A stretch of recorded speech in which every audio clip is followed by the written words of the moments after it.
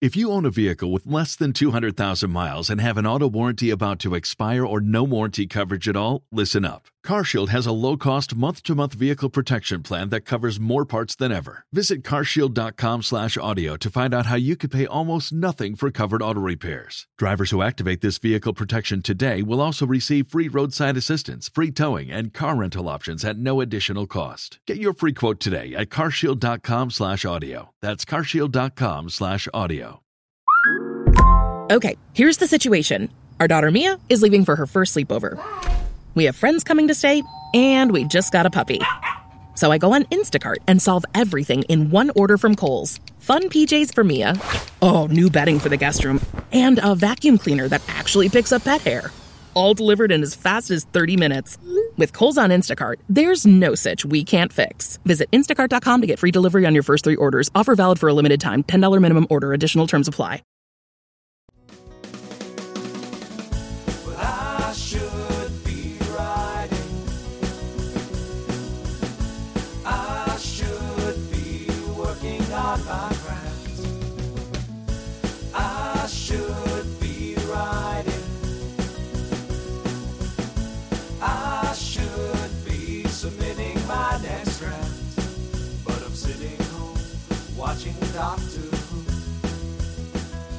All right, so I had a family emergency, and this was going to be something I was going to prepare for this weekend and have Travis on the show. And on Monday, the day before both of our books come out, and it's going to be exciting. And then, well, life interfered, and so Travis was kind enough, because he's going on book tour right after that, to move the interview up. So I'm a little out of my mind. I don't know. No stress. No stress. We're just going to go off-road immediately. Yes, exactly. So congratulations. Your book comes out in 4 days. Thank you. Yours too. Chaos Terminal, 4 days. Everybody go get it. I know. But, I really want to talk about your narrating career. Don't you have a book coming out that you narrated in a couple of days? Allegedly, yes. It comes out. It really feels weird, because it feels like it... How long has it been since you put pencils down on Chaos Terminal? About a year, I guess? A little bit more? Yes. I think it was September I turned in the final. Yeah, I was around the same time, I think like October or something. And it feels like a really long time ago. Yeah. My problem is I just turned in the first draft of book 3, and that is the story that is foremost in my head. So... now I have to talk about Chaos Terminal, which is old news to me. It's just old. I know. This is Chaos Terminal. Did not set this up soon enough to get a review copy of Travis's book, the one he narrates. But I'll be picking it up on my book launch in a couple of days. I can't carry this joke too much farther. Bookshops and Bone Dust also coming out from New York Times bestselling author Travis Baldree. And pretty much everybody I know is very, very excited for your book. And so I brought you here so we could fight and see who's going to sell more copies. Okay, we know who's going to sell more copies. So, how are you, Travis? Well, we could fight over who's going to be the most disappointing, and then I can win that one. I'm doing fine. I don't know whether I'm coming or going most of the time right now. Mm-hmm. I just feel sort of constantly bewildered. Tour starts next week, and I'm just not even looking at it. We're not going to talk about it. It's a thing that's going to happen. If you guys are on his tour schedule, then you can look at his tour schedule. I'm assuming at your website or at Tour. It's theoretically it's the correct one at Macmillan now. For a while, all of the dates were wrong, and so were all of the times due to a website bug. So every day was wrong, and every time was wrong. Like they were at like midnight or 9 a.m. Wow. It was all just a random mess, and I started getting messages wondering if I really was going to appear at 9 a.m. on that day that was clearly not the correct day. Mm-hmm. But now it's all sorted out. But yeah, if you're there, I'm going to bring stickers. So that's the real draw. I have stickers. Oh, crap. I have a couple of stickers. I do have a couple of stickers. I got to find the stickers. I've discovered that stickers are the easiest way for me to not feel awkward at a signing or a thing because Really? I can What just do you do say, with "Do the you want a stickers? sticker?" Okay. Well, I lay them out in front of me. There's like more than one kind of sticker. And so I say, Wow. "Would you like a sticker?" And then while they're preoccupied trying to pick a sticker, You I run? don't have to say anything Oh, and they have to think. So I can sign something. Because the thing that happens to me is if I sign things and somebody asks me a question, I will start writing my answer instead of oh, yeah. whatever it was I was going to write. So it gives me this little buffer of time. Yeah. Yeah. Somebody asked, I was trying to reschedule something, and they said they can do 12 or 1 on the 16th. And I wrote back, the 12th would be great. And then I apologized. I said, oh, 12 noon on the 16th. That just turned into the 12th. I don't know. But yeah, so let's hear about Bookshops and Bone Dust, another alliterative title from Yep. you. Not throwing away that crutch. Uh, It's Bookshops and Bone Dust is a prequel to Legends and Lattes, set about 20 years before when Viv is a lot younger and still super interested in adventuring. And she's signed on with this mercenary company called Rackham's Ravens, and they are pursuing this necromancer. And because she's young and headstrong, she's immediately wounded. And they dump her off in a crappy beachside town while they go on about their business, and they'll come and pick her up later after she's recuperated. And so she's stuck there and she's bored and she's annoyed and she's thwarted and she immediately runs afoul of the law and ends up befriending this very foul-mouthed owner of a failing bookshop. And it's kind of about all the things that would happen early in our lives that we think are mistakes that aren't, that end up being like the foundation of things that go right much later on that we just wouldn't have been able to do without them. And it's also about books and stories and the way that we end up feeling kind of seen through shared experience and stories. Because that was something that was really powerful for me after releasing my first book, was if anybody responded to anything in the book that was important to me or that I had experienced, it was just kind of this really incredible light bulb moment for me it's just special in a way that no other creative art I've been involved in has been. yeah. And so that ended up finding its way into the book too. And there's a bunch of skeletons. Anyway. Literal or figurative or both? Literal skeletons. There might be figurative skeletons, but it's primarily literal skeletons. Cool. I don't have any skeletons in my book. Maybe I should Well, start drawing them when I sign the books. Book 3. Well, no, book 3 is. Well, I mean, it's just first draft. I can add a established. skeleton. That's not going to be Just hard. add skeletons. Yeah, just hang it on the wall. I mean, it fits right in with mystery as a genre too. exactly. Exactly. So you are really good at writing mysteries. Oh, thank you. I am not really good at writing mysteries. My book 2 was going to be a mystery. Oh, was it? The original book 2 that I was going to write was basically like fantasy murder she wrote. Oh, And cool. I had like a 10,000 word outline. I knew exactly what I was going to do. I really liked it. And I wrote a bunch of it and I hated it.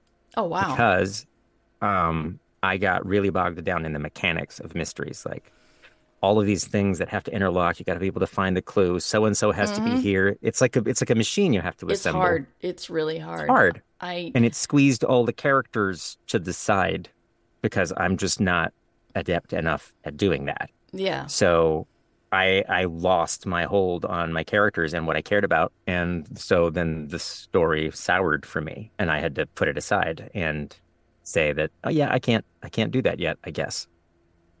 And it wasn't a total waste. I harvested a lot of organs from the corpse of that story and the 2 subsequent stories that also failed to get written and transplanted them all into the Frankenstein that is the actual second book I wrote. And the skeletons. Organs and skeletons. Yeah. It was thematically consistent in that way. Yes. But I'm very jealous of your ability to actually write mysteries. It's challenging. The first time I wrote one, first time I sold a mystery, I went, oh God, I just sold a mystery. I was thinking like, I'm writing a science fiction book with murder. But when I realized it was a mystery, I'm like, I don't know how to write mysteries. I've never written a mystery. What did I just do? And so then I read a lot of Agatha Christie. And I discovered that I'm not Agatha Christie. I'm actually way more like one of the writers for Scooby-Doo, and You just know pull a what? mask off at the end. People loved Scooby-Doo and people love your work, so I really can't see you writing a bad Scooby-Doo fantasy. I did. So I just finished writing a short because I've been trying to figure out how to write a mystery. Like, what kind of mystery could I write? Hmm. And I just wrote a short, and I think it kind of works. But it's basically, I've come to terms with the fact that I actually don't really care that much about the mechanics of the mystery. Hmm. Like, I watched Knives Out, and I loved it. Oh, not oh, But that's like that's like another level up. That's like but reaching level like, I 10 can't and tell getting you a new anything. feat. I can tell you almost nothing about the mystery. Like, what I really cared about was Daniel Craig with his foghorn leghorn fake accent. That Yes. and the vibes, and Hmm. that's what I wanted. That's what I wanted.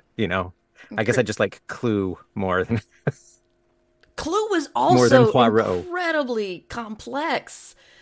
I just But it's watched it's it. like complex in a way that you can't like figure out. Like, a lot of people want, like, I can be the sleuth and I can solve this in Hmm. advance. It's just like it's just so everywhere that it's.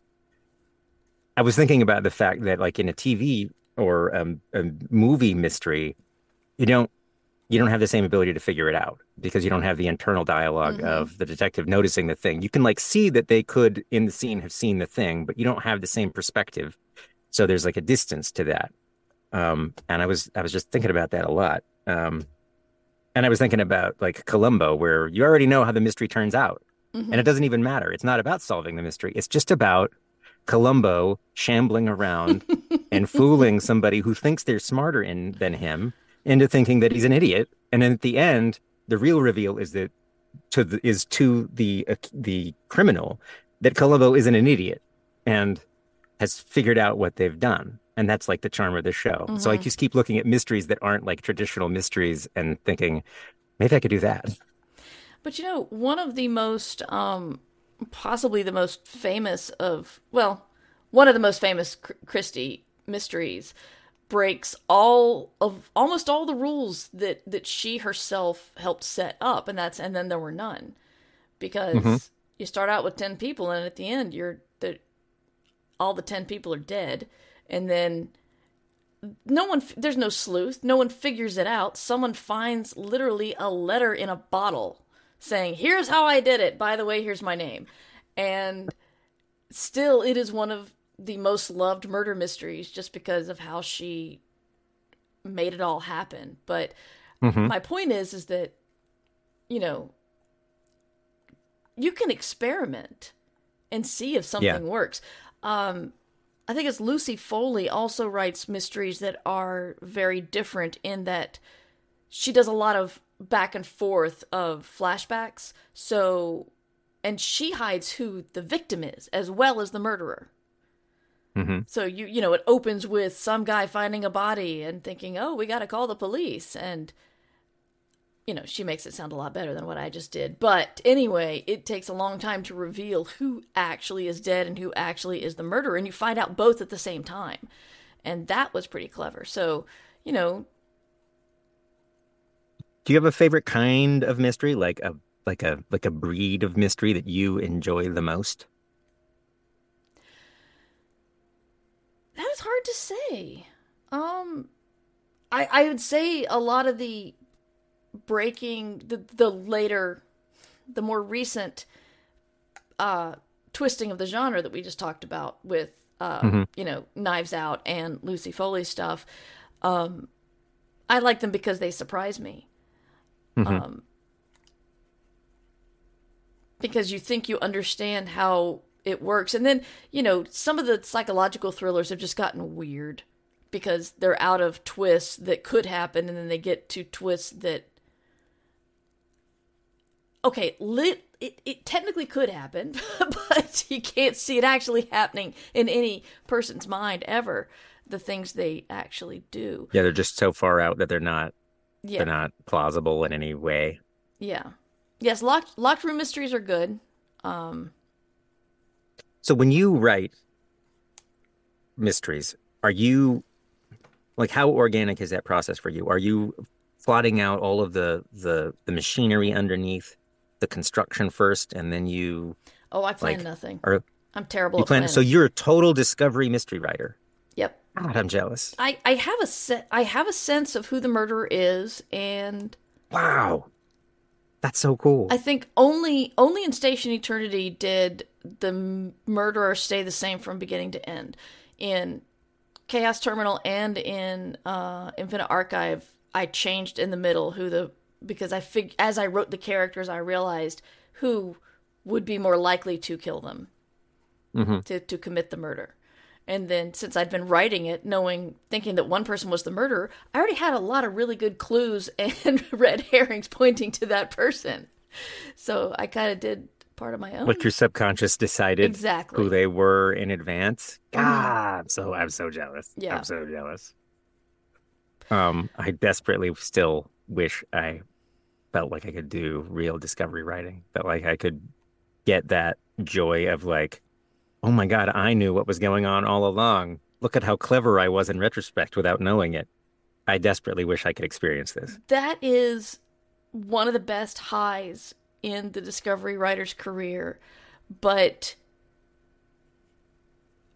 building the wings on the way down after you jump off the cliff is stressful. And the thing is, after you start making a career, your editors ask for proposals and outlines because, in theory, it's a good idea because now that you're a pro writer, they say you don't have to write the whole book to sell it. So you sell it on proposal and an outline. But if you don't do proposals well or don't write outlines well, then you can. Or discover something better on the way. That is my problem. Yeah. Like, yeah, that was great, but this is so much cooler. Now I have Yeah. to repitch. Do you have to like repitch them on that? Has that No. ever been a problem? Yes, it has been a problem. But I, yeah, I wrote a book that strayed from the outline and I had to rewrite it, which was, that was fun. Oof. That sounds Yeah, not fun. it was a big ego blow. So, Oof. but luckily, when the book actually came out, people liked it. So I didn't. The complete and utter fear that I had lost all my skills was I just had to. It was pandemic brain. It was Yeah. just really hard for me to write during that time. And I see like the people who wrote a lot, and I'm just like, I hate you so much. Oh Um, boy, we're talking about me I, too much. We got to talk about you. okay. Well, I wrote in the last 2 weeks for the first time in a year. Oh, that's great. Um, Or since I not great that it finished took a the year, last but book. Yeah, I mean, I was preoccupied with trying to get my life into some sort of shape mm-hmm. that was sustainable. But yeah, and they're just shorts. But the first one I wrote, I trashed. Um, and I'm still struggling with the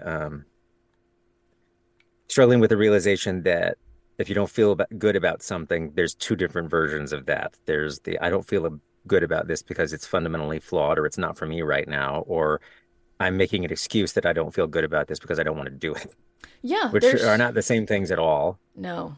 And sometimes it's very hard for me to figure out which side of the line I'm on. Yeah. Um, There's I mean, everyone's going to have a bad day yeah, and pro writers can usually write through the bad days and never be able to tell when they look back on it which were the bad days and which weren't. But you're right, sometimes you do keep pushing forward on something that just needs to die or, yep. change considerably. Hmm. Hmm. Um, I think every time I have written something so far that I've had to trash, it was because I was more in love with the idea than the characters. And the characters weren't there to sustain the idea. And if they aren't, then it just goes for me. Where do you Um, start when you begin your books? Do you start with character or plot or um, incident or setting? um, I think they're pretty character centric. And even if the character that's going to drive it hasn't formed, there's something about the experience for that character that is like the core of it. So some feeling or vibe. And whenever I don't do that, if I have like some clever plot idea that then I then try and bolt a character onto, that's usually a disaster for me. Oh, So I have to really? have a strong enough attachment to the character that they drive it. Um, because otherwise it feels like I'm trying to force them into something that they don't belong in. So Um, if you want to do a murder mystery, would you feel that it's your sleuth that you need to hold yeah. on to, And or would so it be your murderer? exactly. It's the sleuth. Okay. It's the sleuth. So this is the short that I just finished. It was my experiment. It's my canary in the mine shaft because I think that maybe she will sustain a book because I couldn't let go of the idea that I would like to do a mystery. It's just I need to figure out how to do one that works for me. Right. So my sleuth in this is basically chaos. She enters the zone of a mystery, and you can't tell if she's solving it on purpose or not. She's not stupid, Mm-hmm. but she's also and she's very difficult to understand. So she's a goblin, and her name is Zill, and she's speaking English as a second language. So Ah. she's normally a goblin. So everything she says is like weird idioms or a little broken, but she's clearly not stupid. And she has this coat that is basically just pockets, and she walks around in bare feet. And she's constantly stealing cutlery. And so the little short is basically like a little locked room mystery. She rides through the night with her little wagon, and she has a pony named Round Boy. And she gets to this inn, and she comes in, and there's two dead people on the floor, and these adventurers are like squabbling with each other. They're trying to figure out who did it and who also stole all the loot they got from the adventure that they just completed. And she just sort of obliviously just ignores them and tries to order food, and then suddenly she'll like interject and like correct somebody on something or make an observation or maybe accidentally do something, but you can't really tell. So there's just everybody who comes into contact with her is bewildered by her. You're kind of bewildered by her, and you can't tell how legitimate anything is. And so she's just like a storm that goes through a mystery, and she comes out the other side and it's solved, and she just leaves. And it's like you deal with the wreckage afterward. So she's like a force of nature sleuth. And I was able to finish one of those because I care more about the weirdos Mm-hmm. than I do about the mechanics of the mystery.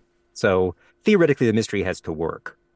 But what I've ended up having to do is I kept trying to do a really ambitious mystery with all these moving parts and all of these clues, and I just keep paring it down. I'm like, nope, that's enough. Nope, that's enough Yeah. until it's smaller in scale. So I don't know. I had a good time writing it, and I like her. And the I like being able to do it in like a fantasy world where everything's weird because the murderer is also the murder weapon, which is also fun. Mm-hmm. Um, I don't know. I don't know. I'm just happy to have finished something. I'm like, okay, I can actually still write something. I still completed a story. Great. When it Yeah. comes time to actually write a novel next year, I should be able to do that. Yeah. That's awesome. So you did recently get a 3-book deal with Tor. Congratulations. Thank you, which is also part of my relief for being able to convince myself that I can do Yes. that. Yes. So do you have plans for those? Well, this might be one of them. Really? They weren't all going to be in world. I have some other story ideas that I wanted to do that are totally separate. I have kind of like a weird sci-fi story that I want to write and um, a sort of like Americana portal fantasy, like Rust Belt portal fantasy. But Okay. and I was going to do at least one more in world with Legends and Lattes and Bookshops and Bone Dust. And so we'll see which one of those comes out first.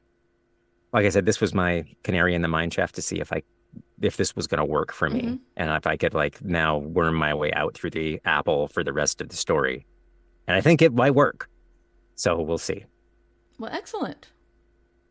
I know most people listening are probably very excited to hear that. It sounds awesome. It sounds like a lot of fun. We will see. It's what? We will see. We will see, We will yes. see. So Tuesday rolls around. Yes, Tuesday is. What are you doing on launch day? Okay. I'm gonna stream a podcast probably. I'm probably gonna record some video. I've got. Do you have any launch day rituals? Do you have like No. champagne or a chocolate or a... No, I might like get a bottle of wine for after the book launch party, but we're doing a book launch in Chapel Hill, and do a signing and talk, and I think I'm alone, which probably means I need to prepare something. That whole in conversation with is so easy because you just it is just another interview, but if they just put you in front of a group of people, I guess it's kind of like having a podcast, so I really shouldn't complain that much. But so you're gonna do a reading? You're gonna do a talk and reading? Yeah, I guess so. Yeah. Do you like doing public readings? No, I don't like doing them. I don't like listening to them. I think I just, it's like the ADHD in me. It's like I just sitting quietly and listening, or sitting quietly and reading aloud is just like, I want to be fiddling with something which everyone considers rude, and I don't like it. But it's kind of expected. I remember I saw Chuck Palahniuk have a book event, and he stood up in front of everybody and said, "You're all here because you've read me before, and I'm pretty sure you're all going to buy the book and read it then. So I really don't have to read to you. So I'll just tell you stories." And then he tells us these weird, weird stories that either happened to him for real or were complete lies, but it didn't matter because they were very entertaining. And I always liked that. So, but I will say... You should just say, you should just read whatever you want. You should just spin it and then just say at the end, so do you think that's from the book or not? I'll read from the third book. Yes. You know, it could be like the Clue, like VHS release, they had different endings. Mm-hmm. Oh, you just didn't know which one you were going to get. You just read and just make up a different ending to the book. Author, two truths, and a lie. I like that. You get your custom ending. I hope you enjoyed this interview. If you'd like to continue listening, the full episode is up at patreon.com/mightymur or mightymur.substack.com. We have been going for a while. Zoom wants to cut me off in a couple of minutes. So thank you so much for all your time, Travis. Talking to you is always a delight. You as well. And congratulations. Thank you. Book release. You too. I'm looking forward to seeing your name on the New York Times bestseller list and hearing all your antics from your tour and seeing you with pictures of the astounding tiara. Where can people find you online? I'm Travis Baldree on whatever social media you are probably on. I never use a pseudonym or anything else. Mm-hmm. I'm mostly on Twitter, which I refuse to call X. Yes. And I am theoretically on the others, but I've hit like a critical mass of social media applications where like I can only check a couple. Yeah. I forget the others even exist. I'm with you. I always feel guilty when I get an email alert that somebody has followed me on something I haven't logged into in a year. Yep. Yeah. So yeah, his book is Bookshops and Bone Dust. My book is Chaos Terminal, and they will both be out on the 7th. Please give money to your friendly local bookstore. And if not, sometimes bookstores don't carry stuff, and sometimes all you can do is order online, and that's okay too. Mm-hmm. We're just glad you're reading us. Yes, thank you. And if you don't see them, just check behind the ziggurat of the sequel to The Fourth Wing. That's right. Because yes, that one's exciting too. But yeah, you can find out more about me at murverse.com, and I usually stream on Twitch Tuesdays and Thursdays for sure in the afternoon Eastern time. I'm trying to get better with my schedule. We're working on that. But anyway, I think we're done. Thank you, Travis. Thank you so much. I'll see you guys next week. Thank you for listening to I Should Be Writing, the longest running writing podcast in existence. This episode was made possible by the Fabulous, who support the podcast via Patreon or Substack. Join the Fabulous at patreon.com/mightymur or mightymur.substack.com. Theme music provided by John Anelio, art provided by Numbers Ninja, and podcast hosting provided by Libsyn. This episode is released under Creative Commons Attribution Non-Commercial No Derivatives 4.0 license. You can find all of my books and podcasts at merverse.com.